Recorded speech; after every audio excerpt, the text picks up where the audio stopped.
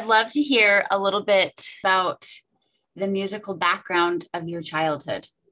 Did you always know you wanted to be a cello teacher when you grew up?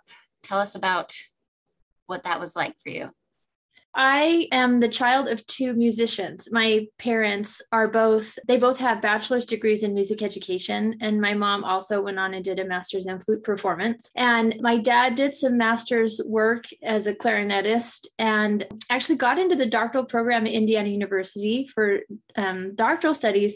But, life has a way of happening. And so he ended up not pursuing that, thinking probably that wasn't the most secure way to provide for a family. And so he made a career change and became an insurance agent. And so it's funny because my dad was an insurance agent for his whole professional life, but in his heart, he is totally a musician. And so as far as my childhood goes, my mom taught piano lessons when we were young. She had upwards of 38 students. I mean, while we were school-aged kids.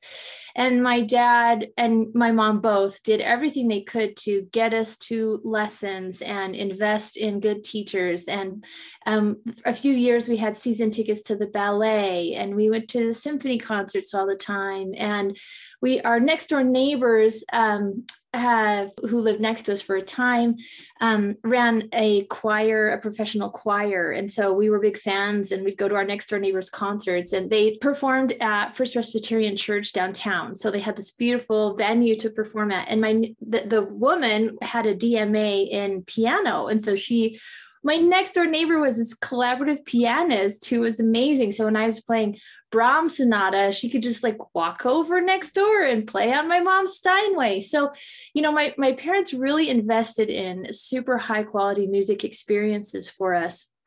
And, over time, there are three children in my family. I'm the middle of three, and we all took piano lessons to begin. And then my parents were very smart, and they said, if you stick with piano, then you can earn the privilege of choosing your second instrument, which of course is a sneaky way of getting us to play another instrument. But because they made it our choice, then we were very excited about it. So my sister tried flute for a while and did that in the junior high band. My brother played clarinet for a while. But as we grew older and became teenagers, your interests start to kind of crystallize. And my sister went the way of being a dancer, and she became a physical therapist. And my brother became an athlete, and he did every sport under the sun, and now is a businessman. So of the three of us, I'm the only professional musician in the family, but we all had that rich musical experience. And I think that I watched my mom teach, and I watched the meaning that came to the lives of her students and how much they loved her, And I also saw that it was really hard work. And so actually a lot of the ways that I run my studio are informed by the difficulties I saw my mom work with, because she was such a kind, caring person that sometimes she didn't hold the boundaries and policies that would have protected her from getting burned out or taking advantage of, So, but I did see that it was a meaningful life. And I did see that she brought good things to people's lives. And I did see that people's lives were changed for the better because of her influence. And so I thought, I think that's interesting to me. And I always have been a teacher. I was the friend who people would call for math homework help and science homework help. And so from a young age, as a school-age kid, I was always happy to help people figure things out and succeed. And then I also, as I was going through and becoming a teenager, the interests that crystallized for me were music. That was the place I felt the safest. Those are the friends I felt the closest to. That was the thing I was the most excited about going to in my week. I can remember when I was in sixth grade, I was in dance and I was in extracurricular orchestra, and I was, doing honors classes at school.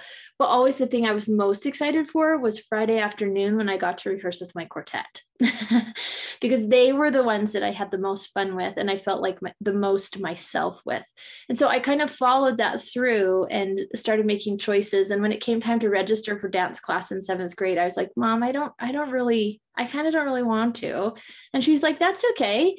Because, when you become a teenager, that's when you're supposed to start making those choices and kind of weeding things out and not doing everything. So it's a natural progression for me. It's not like I was a young kid and was like, I'm going to be a teacher and that's how I'm going to change the world. But I just followed those things that made me the most happy and made me feel the most like myself.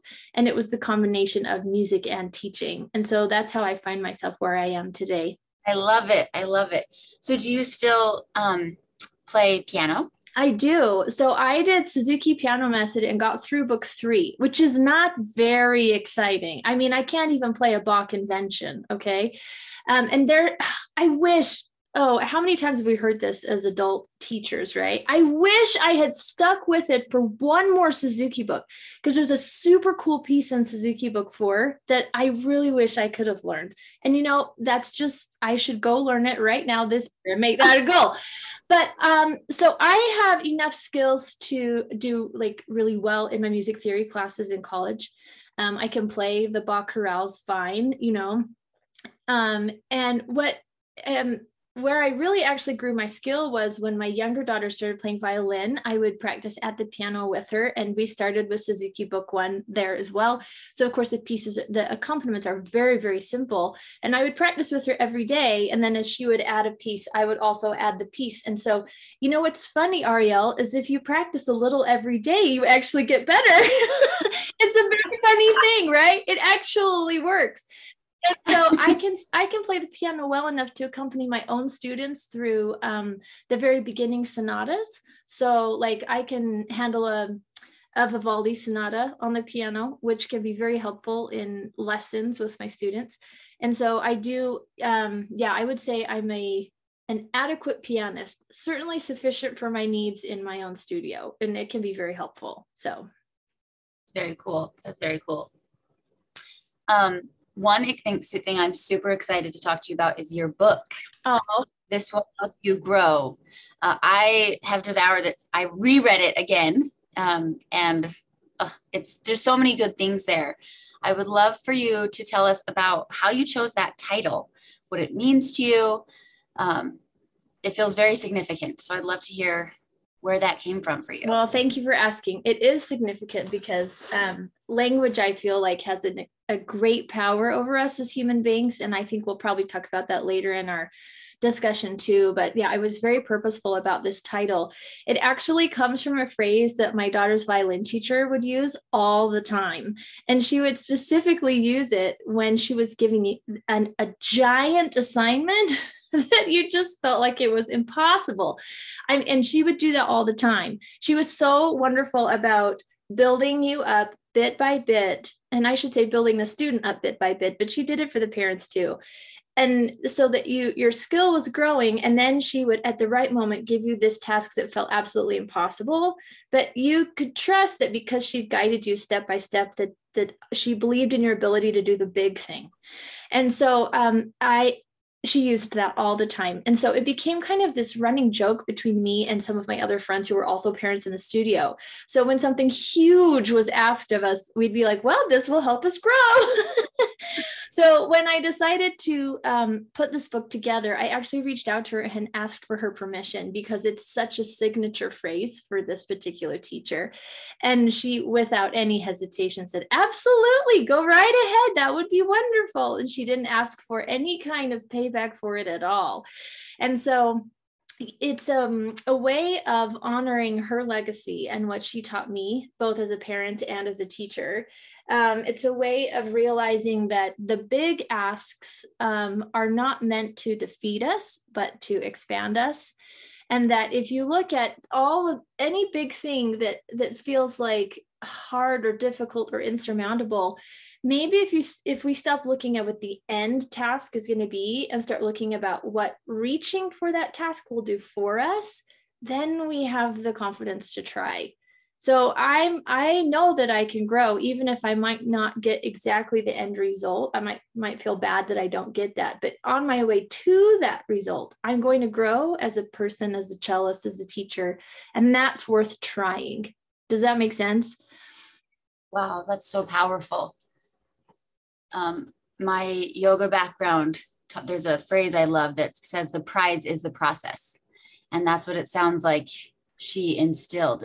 It's safe to try because the process of trying will grow you. Absolutely. Yeah, it's exactly the same thing. And then when you focus on the growth, which is, what's the word I'm looking for? Infinite. Growth is infinite, but an end result is finite. So if you focus on the growth, then you have limitless possibilities. And I mean, isn't that what we want to give our students, right? Instead of like some limit imposed on them, we want to give them, hey, the sky's the limit, and you can keep going and you can keep growing. So it's kind of goes to that. Wow, I love that. It made me think of, as I was reading it and knowing you, made me think of the growth mindset. Is that something that you're familiar with or have learned about and you use in your teaching? It sounds like your daughter's violin teacher just naturally knew that somehow, or just working with children had picked that up. Yeah, it is really important to me. And I have learned how to move towards their growth mindset, away from results and towards growth. I've really had to intentionally make that shift as a teacher. And I was really fortunate that I was guided by my daughter's violin teacher, because yes, this is something that she really does foster in her studio. And I think it's a result of her own openness. I think it's a result of her own life experience. And I mean, she's been teaching for 4 or 5 decades. So she's seen everything under the sun. You know what I'm saying? And so she's seen it all, and she also studied education. She has background in formal studies of education. So she brought all of that to her studio, and I could see what happened when you approach teaching with openness. And then I just feel like you create this space for the child to bloom, and they can just get bigger and they are not inhibited. And she was just such a master at making room for growth. I found that was more healthy for the growth of a child than focusing on results or assignments or tasks or something that's measurable, which isn't to say that we can't have measurable things, right? You can say, try this 10 times, or this, you have to be at this metronome marking. You can still have concrete assignments. That's true. You have to balance it out. But just kind of in general, in the way she would talk to students and the way she would approach assignments was like, there's room for more. And I just saw the way my own daughter opened up in that environment, which was different from the way I was parenting at the time too. So it really, and I saw how my daughter was like softer and more curious and more open and more willing to try in her violin lessons than she was at home. So then when I tried to implement this as a parent, I could see the change happen in our home too. So as I was rereading your book, in the introduction, you start off by saying, don't take my advice. And I love that. It seems so hard to wrap your head around, but tell us about why you say at the beginning of a book about how this advice will help you grow. So the source of that quote is when I was being honored with a baby shower for my first child. I was, everyone would give me a gift. And then as they gave me a gift, they would give me some advice. And I was just the kind of person that's like, give it all to me. I'll write it down. I'll do all the things. I'll follow through. Give me a plan. I'll be successful. And my brother-in-law, who at the time was a father of 3, but is now a father of 7, he said to me, my advice is to don't take anybody's advice. And I was like, what? I'm sorry, what? My brain literally cracked. And I was like a little mad at him. Like, what are you talking about? All these people have amazing things and they're sharing wisdom and they're sharing things that I don't know because I haven't been through this, But his point was, and he clarified for me too at that time, he was like, yeah, listen to everybody and write it down and hear what their experience is. And, you can listen to what their stories are. But at the end of the day, nobody is me and no one else is my child, and nobody will ever know what my relationship is with my child because it's me and my child.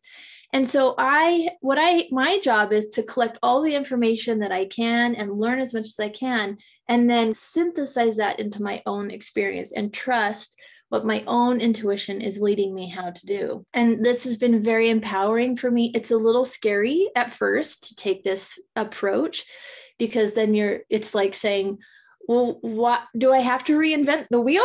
Do I have to start from square one? But no, you don't. You can use your village and look at, you can say, for example, when it comes to parenting, well, my child's not sleeping through the night. Well, ask 5 parents and see what they did when their kid was not sleeping through the night. But then take into account your temperament and your child's temperament, and then choose one of those things that might fit best for you, or tailor that to your own experience. And so I found that to be really, really helpful. That's my approach in parenting. And I'm finding that too, that when I use it in teaching, it's helpful too, that I can research and study and collect all the information that there is out there. And there's a lot, right? Especially in our community, teachers are so willing to share their ideas. But at the end of the day, I am me. I am not another teacher. And this child in front of me is their own self, and they're not somebody else. And so I have to trust that I can use my own intuition and wisdom to tailor those other approaches for our own situation. So it does mean learning from others, but it means making the decision myself and not outsourcing that decision to somebody else. But taking the responsibility for the decision and following through with it. That's so powerful.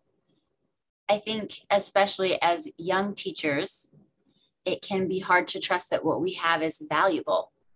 And it sounds like it's also connected to your daughter's teacher in creating space for her to grow, trusting that you will grow into something beautiful. Absolutely.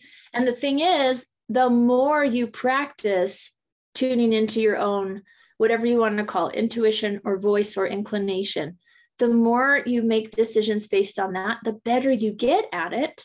And the more of yourself you become. So the better you are at giving your gifts to the world. So if I always make choices based on what somebody else did, then I don't put my own stamp on it, that's not letting my gifts show. That's letting someone else's gifts come out through me, which is going to both make my gifts suffer and their gifts less. So if every time I practice making a decision, and I mean, we're musicians, Ariel, we know what practice is about. It's not going to be perfect the first time, right? In fact, it won't be perfect for many thousands of times, but it's not going to be great unless I practice those thousands of times and give myself grace for what I learned through the mistakes. So that's how I've learned to really I've just done it, like made the decisions and totally messed up, and then been like, that didn't work, I'll try another way. But then I know that was my decision. And so I get to choose how to move forward instead of thinking that somebody else's way has to work for me. And that growth happened. Like, this also helped you grow.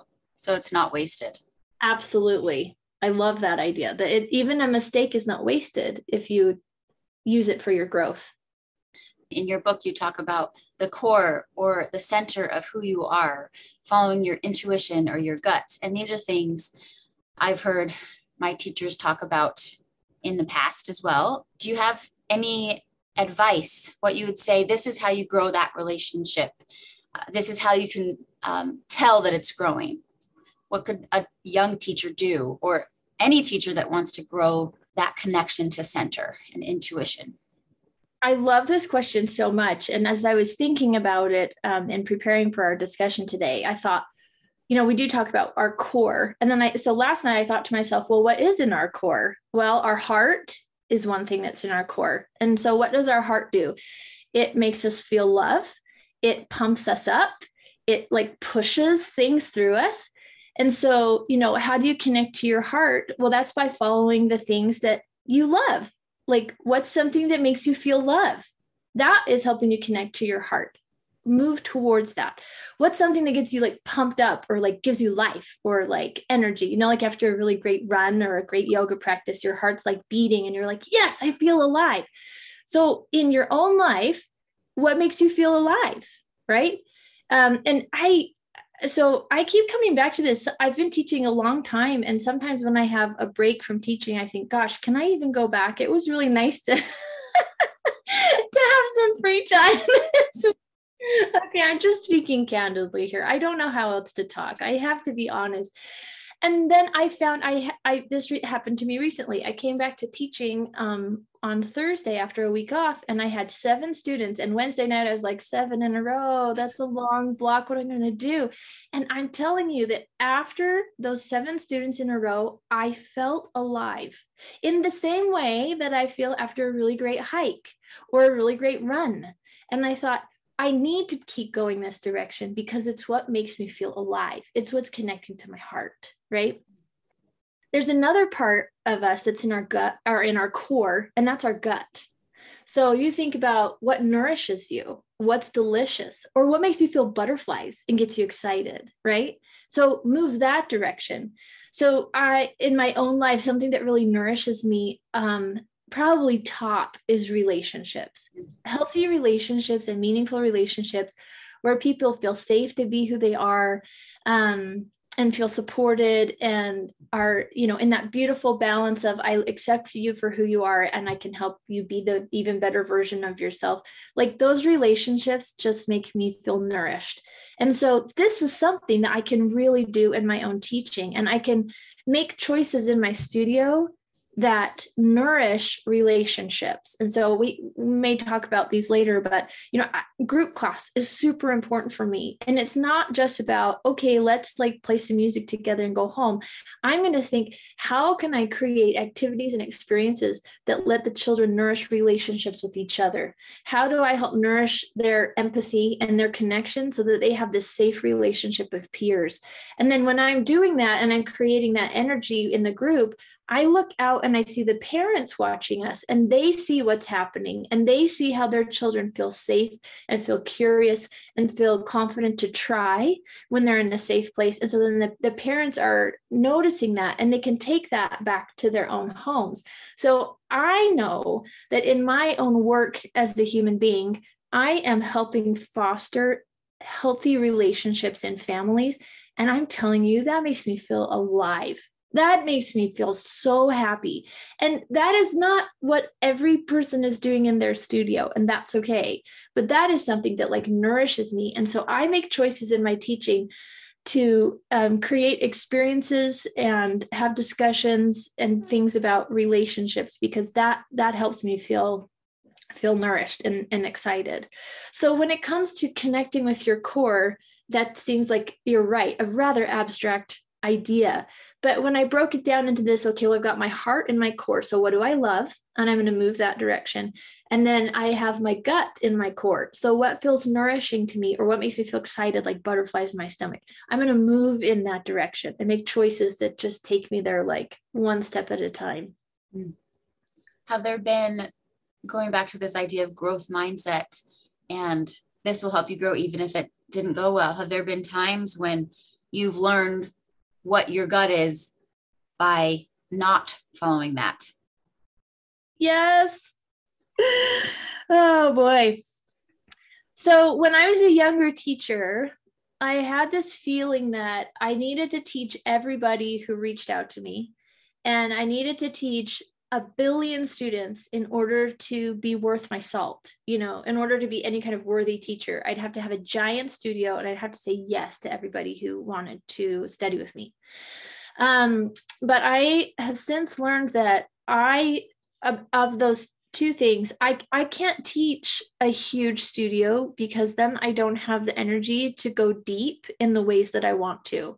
And so I have had to resign myself to the fact that between 20 and 25 students is the load that I can handle. And now, as an older experienced teacher, I'm fine with that. But when I was younger, I used to think that size of studio was simply that it was not enough, that I wasn't a good teacher because I didn't have a giant studio, because that meant that not a lot of people wanted to study with me, or I wasn't competent enough to do that. And so I would take on more students than was healthy for me. And so I wasn't getting the sleep and the rest and the time to nurture myself as a human being. So I've since made that change. And, I try to keep my studio between 20 and 25 so that I feel healthy as a teacher, but also as a human being. And then as a particular example, quite a few years ago, a family reached out to me and they wanted cello lessons, and my instinct said, no way, just don't. And then I thought, oh, why that's bad of me to not say yes to them and not give them a chance. But in our interactions, I could tell that there was a different level of commitment and a different energy in the family, like a non-openness to growth and a non-willingness to be vulnerable. There was a protection in their hearts, and there was a defiance in the way they interacted with me. And so my heart and my instinct said, don't teach this family. It won't work. But I said, well, I should anyway, because whatever. So I took the student on, and long story short, it was years and years and years of heartache and of being disrespected, of them coming late, of them not preparing and not practicing, and, not progressing at a rate that was meaningful for the student. I mean, all teachers know that if the kid doesn't progress at least some way, then they're not going to be motivated. And then lessons just become miserable because they're just reinforcing the fact that you're like falling behind and not progressing. And that feels shameful, right? If we can't find some way to help them progress. And then they would bring the toddler sibling who threw applesauce packets around my studio. So I was just absolutely depleted and exhausted after every lesson with this particular student. And we finally had the conversation after too many years that, it just wasn't a good fit. And so they moved on to another teacher that was a better fit for them. And so that was an experience where my instinct said, don't do that. It's not the right decision. But I went ahead and did it. And I think there was more suffering that came about it than there needed to have been. I certainly learned a lot from it. So I can't say I regret it, but I kind of do regret it. So yeah. And I mean, that's just one experience. I know I've had dozens, but that's the one that stands out to me. And so I've learned to be like, no, it's okay to trust my intuition. And, if I get a feeling or if I have some kind of nudge about something, I'm more likely to follow through because of the heartache and the shame and the struggle from that one particular situation. So perhaps as a young teacher, knowing you have the permission to trust yourself and like that initial, I don't think this is going to work out, rather than feeling like you ought to do something out of duty or caring for all of the children. Yeah, exactly. I think that is just, you've crystallized it. That's exactly right. Something that seems to tie in here, you talk about being the creators of our own lives and connecting our choices to the decisions that we've made, how there's a cause and effect relationship. So we have power to change the situation we're in or the studio that we've created by the choices we make. And I would love to hear, it seems related to this ability to connect to your center and to your gut, what you value. How is this applied as you've created your studio? What can someone do? What changes can they make to create that space that is then nurturing them and their students? Yeah, great question. And I feel like I need to say something here that I didn't initially thought of, but it's coming to me now. So I'm going to model listening to my intuition right now. I have a really great friend who is also a music parent with me. Our daughter started violin lessons in the same month. Okay. So these cute little 3-year-olds have been playing together forever. And she, a few years ago, she was going through some difficulties in her family life, and she was doing some reading and researching and all these things. And we had a long conversation about it. And she said to me, I can't directly change the actions of my family members. I can only change myself. But I have found that as I make authentic and lasting changes in myself, the effects ripple out to my family. And I can see the effects of my personal changes after about 5 years. So that seems very daunting to be that long of a time, but it also is very freeing, because if you try to change other people, you will just be dissatisfied because it doesn't happen. Like, true change has to come from within. So if you work on your own personal inner change, first of all, you're modeling how that it's done. And second of all, you can free your efforts up from trying to control other people, which won't make change. It will just make control, but it won't make change. And so anyway, you can free up the efforts from trying to control someone into like actually investing in your own personal change. Then those effects will ripple out long term, and you have to stick with it. But again, this is where we're awesome as musicians. We know the effects of long-term practice. If I said to you, this will take you 5 years, like, okay, we're going to start playing cello today. In 5 years, you're going to be playing Vivaldi sonata and concertos. That's like amazing, right? And you're like, is that even possible? Yeah, it's totally possible with a little bit of practice every day. And so all this to say, have a long-term idea of what your studio is going to be. Like, don't expect that tomorrow it's going to be exactly what you want.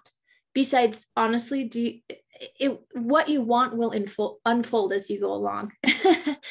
But it is a good idea to have a vision, like a long-term vision of what you want your studio to be, and then invest in the personal work that you can do now so that you free yourself up and that you also model personal work and that change that can happen. As far as specific actions that young teachers can take, you can write a mission statement that informs why you do what you do. Like, it's sometimes good to be like, okay, why am I doing this? Like, is there something that's motivating me that bigger than just like, is your mission statement, I hope all of my kids learn scales? I hope not. I hope it's something bigger than that, and then you use that as your North Star, as your guiding light for making decisions as you move forward. Write a vision for yourself that includes near future, distant future, and dreams. Okay, those 3 categories, so that you can remember what you think is possible for yourself while you're in the day-to-day, the dregs, right, of doing the work. I'm doing this, I'm laying one brick at a time because I know a cathedral is possible, right? But it has to be a brick at a time. But I have that vision of what that cathedral can be, so I'm willing to lay the brick. And then I think it's very important to find time to reflect. You could do it once a year, you could do it once every 6 months or something, but it's really important to take time to reflect on the growth that you've seen and to mark it somehow. You can do this for yourself. You could write a letter to yourself today. You could write one to your past self and say, look how far you've come. Look at the growth that I've seen. Or you can even just make a list. You don't have to do it all, sentimentally. You can if you want. But another way you can do it is you can write a thank you note to your studio families. I'll tell you, nothing softens a heart and makes it ready for growth more than gratitude. And if you can write a note, an individual note, I did this at my fall recital in November. I wrote every student a personal handwritten thank you note that said, thank you for letting me be your teacher. I've enjoyed watching the way you grew in this particular way this year, and I can't wait to see what next year brings us. It's a 3-sentence note card. It took me maybe half an hour to do all 25, but then they have this, and I, in my own heart too, by the way, have this clear acknowledgement of the growth that is happening right in front of our eyes. I really think that can be a really helpful way, is to take time to notice the growth that is happening. Because here's the thing, if you want to be growing, you are growing. I promise you. Like, if you want to, then it's happening.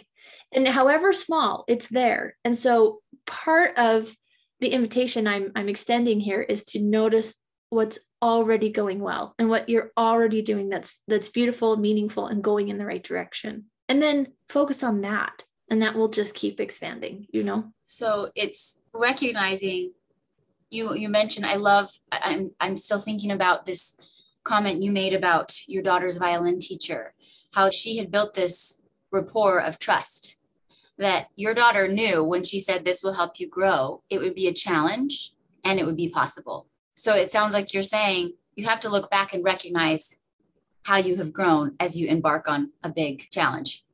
Definitely, because if you have seen how you've grown, then you can still grow.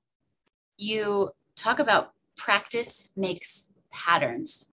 So in this idea of creating a studio, in big picture practicing, what have you put into practice to create the patterns and the structure of your studio that have supported your studio? I think one of the most helpful practices, and I started this in 2014, was to institute a new set of technique exercises every January. So every January, I hand every student a list of the technique exercises for the year.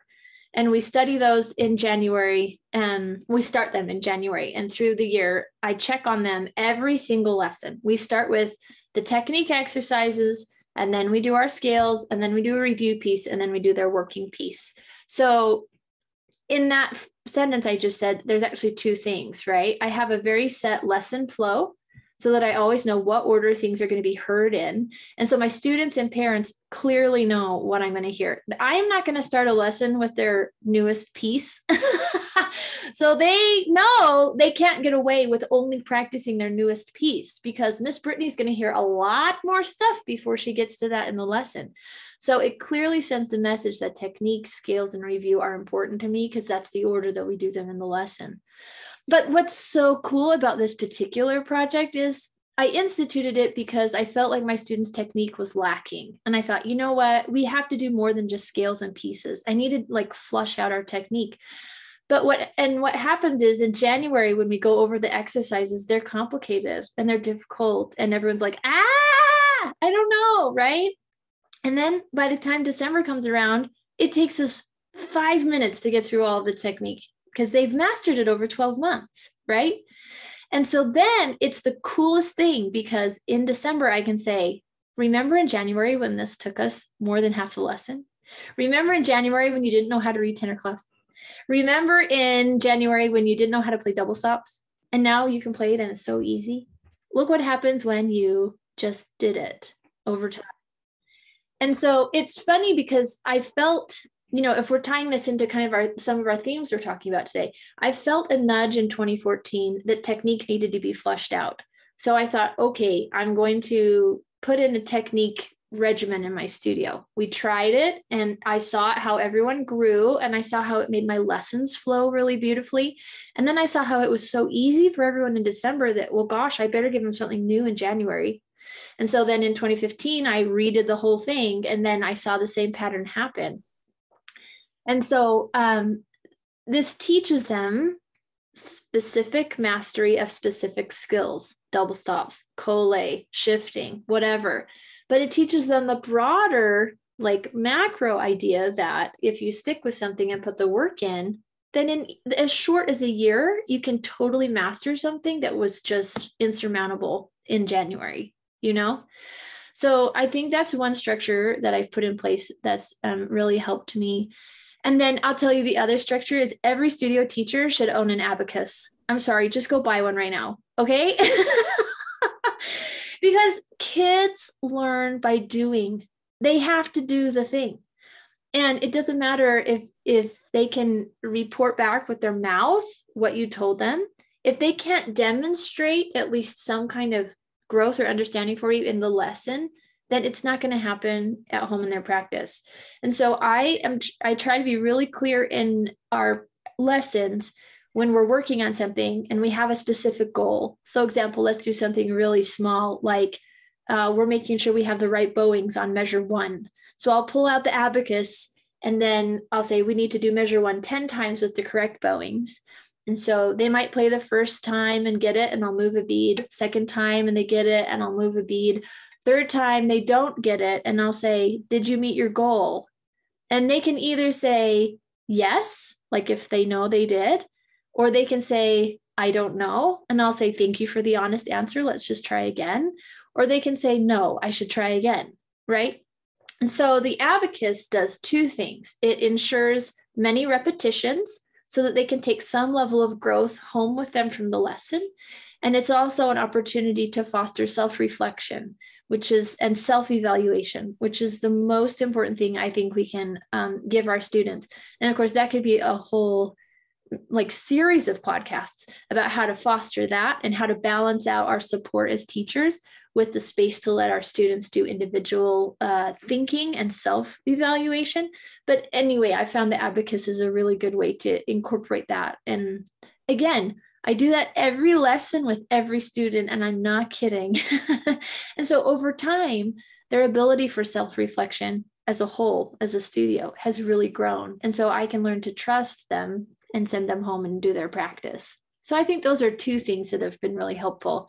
The technique thing that happens every new year, and then using the abacus in lessons. I do love my abacus. Your philosophy is so beautiful, and you really clearly articulate your belief that teaching is a way to give students a beautiful vehicle with which to discover and then to express themselves. I love that you're showing your students how to connect to their core as you connect to your core. And so it's not an either or, it's not a push-pull. And it seems to tie into what you were talking about with the abacus as a way to self-reflect.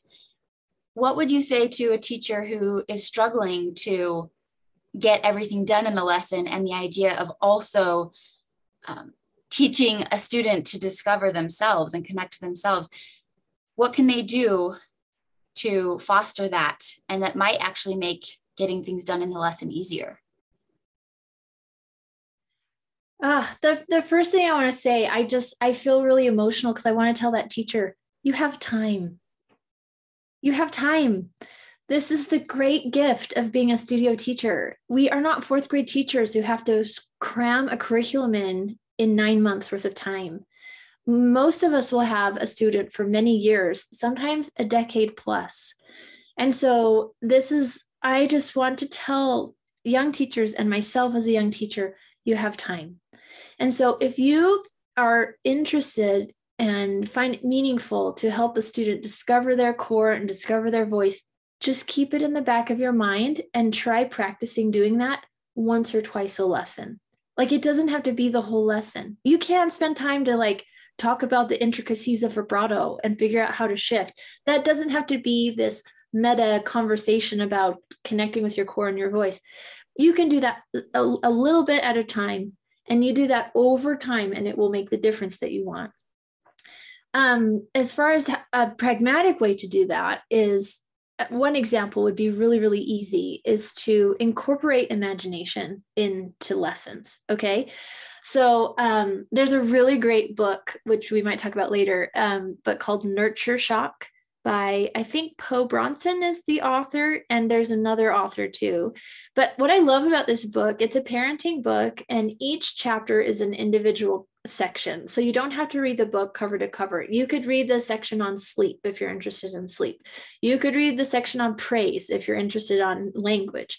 But there's a section about imagination, and they tell the story of some Russian researchers who did a research project with students, with young kids. I think they were first grade age, so rather young. And they told one group of students, stand still as long as you can. And they were able to stand still, I think it was 3 minutes, okay? Which is, that's pretty good, right? For a little kid. And then the other group of students, they said, pretend you're a soldier and you have to stand as still as you can because the enemy is coming. Oh, this is a little bit charged of a story right now because of what's happening in the world. Sorry about that. But those kids, when they imagined they were soldiers, could stay still for 11 minutes. 4 times as long. So, and when you're asking a child to imagine something, they're naturally tapping into what's already going inside of them, right? So you could say, imagine that you're a soldier, and that gets them to play with more marcato sound or more angled rhythm. Or you could even, if they're a little bit more advanced, you could say, what can you imagine that will give you this kind of feeling?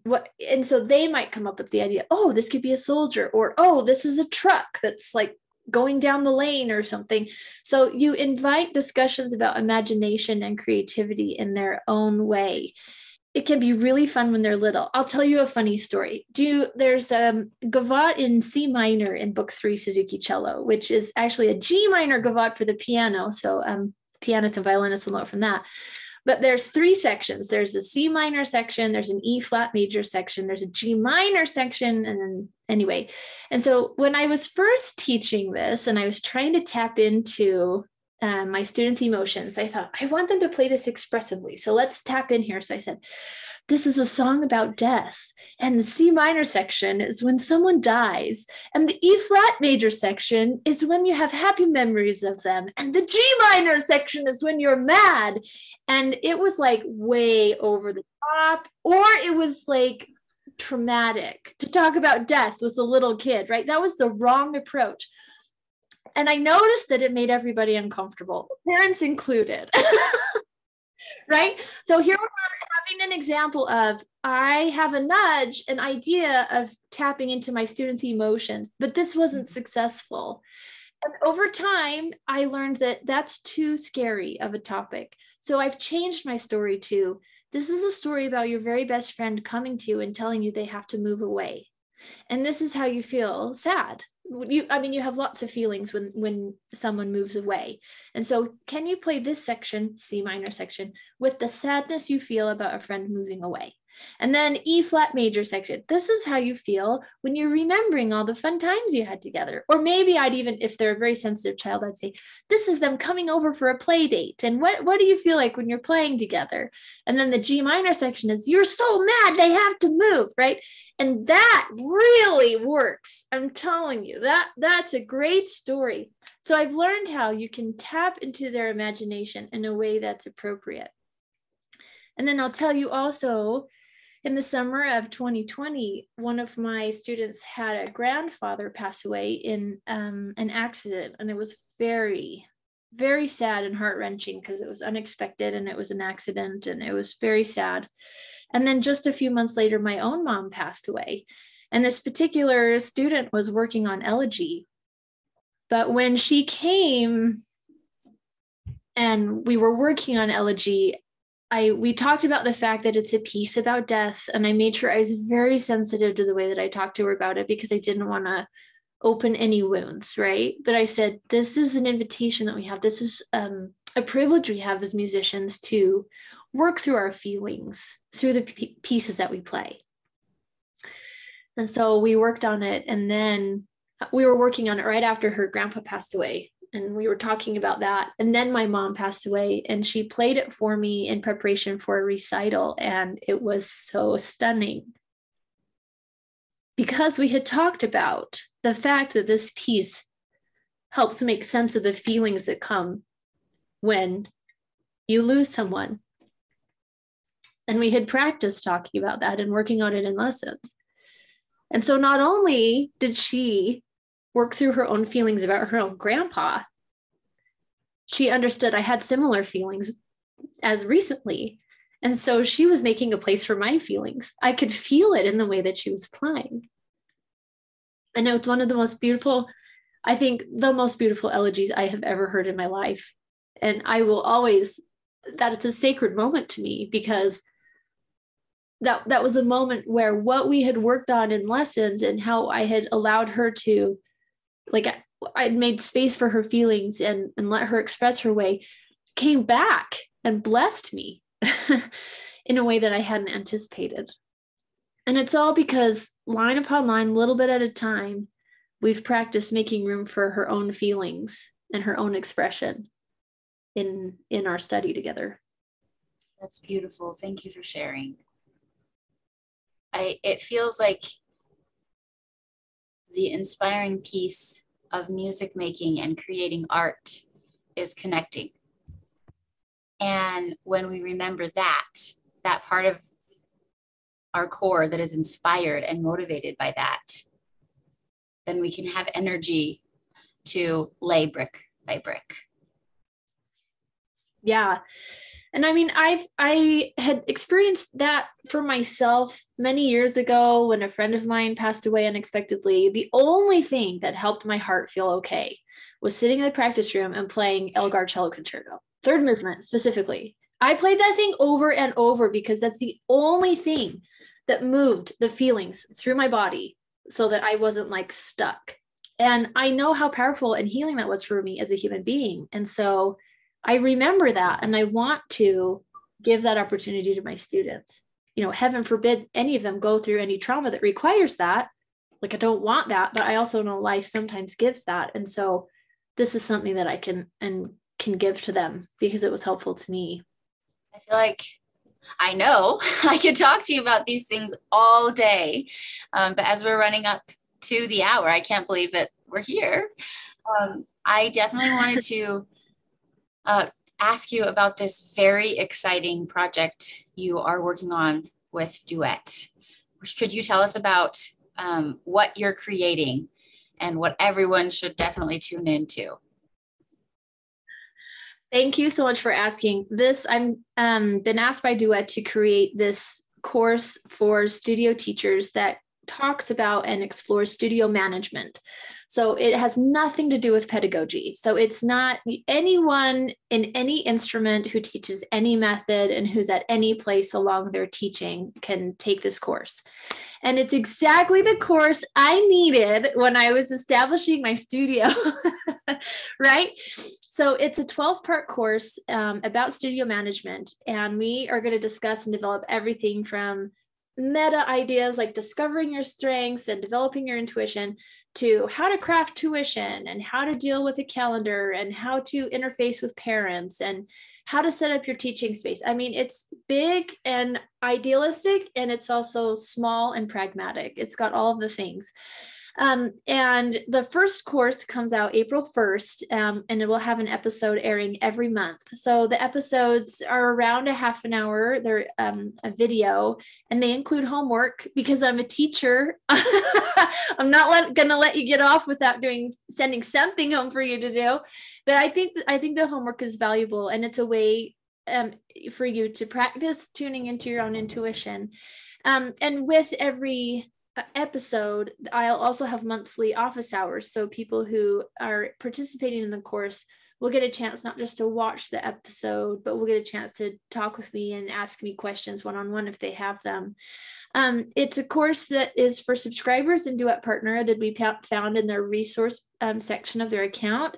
But for those who don't subscribe to Duet, it's also available for purchase on some other platforms. So you can find that more on the website. But I'm just very excited about this because I think the work that we do as studio teachers is, I mean, it's absolutely magical to have a long-term relationship with a student and a family over years, right? And to watch growth from small to big, to care for someone and allow them to develop their creativity and allow them to develop their expression and to walk with them through such a long time of life. You're going to walk with them through difficulties and joys. I mean, we really get an opportunity to shape not just the students we work with, but their families. And then that it really does ripple out for generations. We have such a huge impact on the people that we work with. And because this work is so important, I just want to give help and support to all of it. And I promise in every single episode, I share examples of how I failed. Okay. So that you know this is like real. And all the things that I'm telling you in the episodes are things that I either do because I found that they work after decades of practice, or things that I absolutely don't do anymore because they just don't work. So it's 20 years of teaching experience crystallized into these 12 episodes. And I'm just so excited to be able to share this. And gosh, I wish I could like travel back in time and sign myself up for it, you know, so that I could be like, it's going to be okay. You're going to be okay. Keep following your heart and your gut, and it's going to be okay. And it's going to be more beautiful than you even can fathom. I can't wait to tune in. I want to end with a quick rapid fire. If you were to recommend a book that has really made an impact for you, or that you've gifted to students and young teachers. I think one of my favorite books is called The Parents Tao Te Ching. So it's taking the Tao and then kind of revamping it for parents. And I think as teachers, we fill that role as a parental figure. And it kind of flipped a lot of my Western paradigms on their head and helped me see things in a different way and helped me kind of surrender to the flow of life and surrender to the growth of the individual in front of me. I can't recommend this book enough. I love it. A recording or performance that changed your life. in the summer of 1998, I was at an orchestra camp and got to play principal cello as our orchestra played Stravinsky's Firebird Suite. And as I've mentioned before, I love the ballet because my family would go there, attend performances a lot when I was younger.